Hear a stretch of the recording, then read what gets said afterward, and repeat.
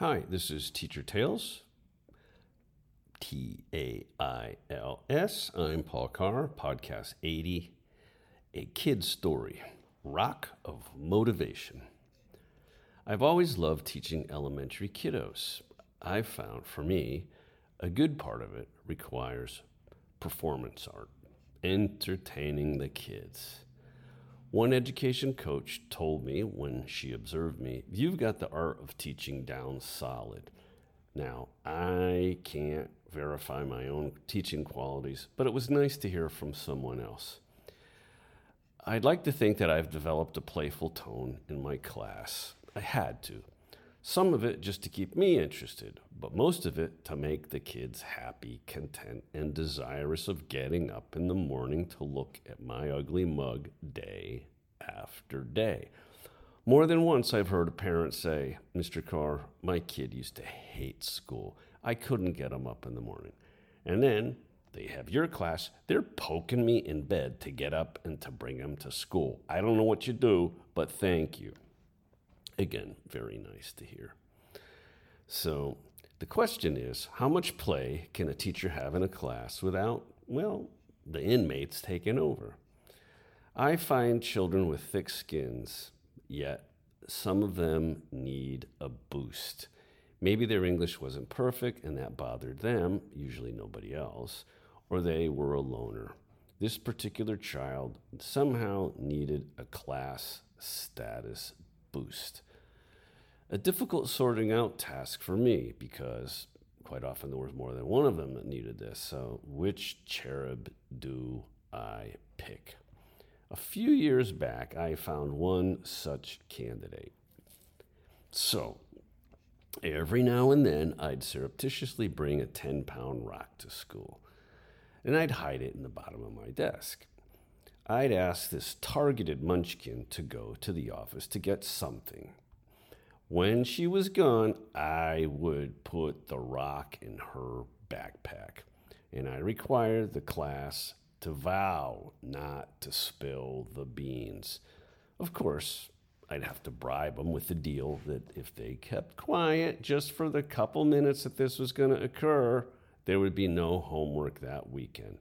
And I told them, if anybody spilled the beans, they would be responsible for the homework that weekend, and they'd be the most hated child throughout the land.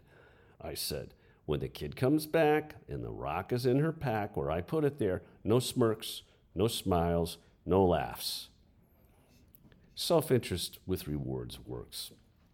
I was always interested to see how long it took the child to discover the rock. Usually a few hours, once in a while a few days, and then their response as well. This particular child came back a few days later, and she raised her hand.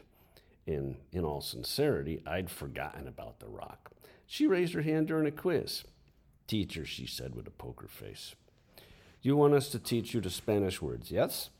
I said, "I do, but I don't think during a quiz is a good time," I replied.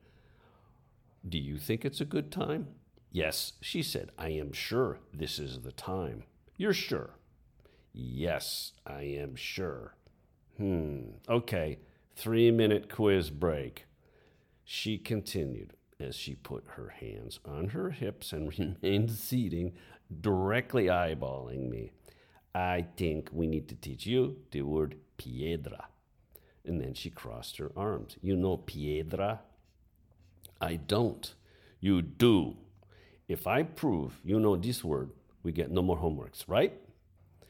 So a couple of kids were way ahead of me. They giggled, so I knew this was a trap that was laid. Didn't know how or why, though. The kids were nodding their heads in agreement. A potential for no homework loomed, especially during a quiz. So it was wonderful to see this little girl blossom and kind of take control of the situation, and the whole class for that matter. She would be the most loved kid throughout the land if she managed to pull one over the teacher and get no homework out of it for the whole class. "Okay," I said, "but you remember we're finishing this essay quiz when we're done." She spun in her seat, turned around, opened her backpack, and pulled out my huge 10-pound stone. This, teacher, is a piedra. You know, in English, a stone. Can you say the piedra?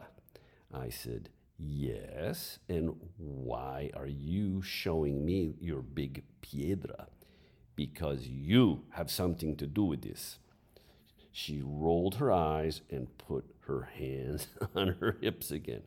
What did you tell us about the lying and the telling the stories? I rubbed my chin. Okay, I confess. I did it. Piedra, piedra, piedra, rock, rock, rock. Class cheered because she had just managed a free homework weekend. She had taught me a word. Okay, finish the quiz, I said. Oh, teacher, one more thing. My mom says you can put all the piedras in my pack that you want, but only if this helps me to learn in class. It is not just for to play. I said, yeah, okay, fine. You know the word motivation? Of course, she said. Do you like coming to my class? Yes, she said demurely and put her head down and then penciled to her quiz. Well, then you may find more piedras in your pack in the future. She smiled and said, I hope so. Oh, and tell your mom she's pretty smart. My little targeted girl smiled at me. And she said, I know. She's smart, like me. No piedras in our heads. So anyway, that was very cute. I had a lot of fun. And what a marvelous kid. That little girl just blossomed. Kind of became a class leader. And my understanding is she's doing really well. Anyway, that's podcast 80. Thank you very much.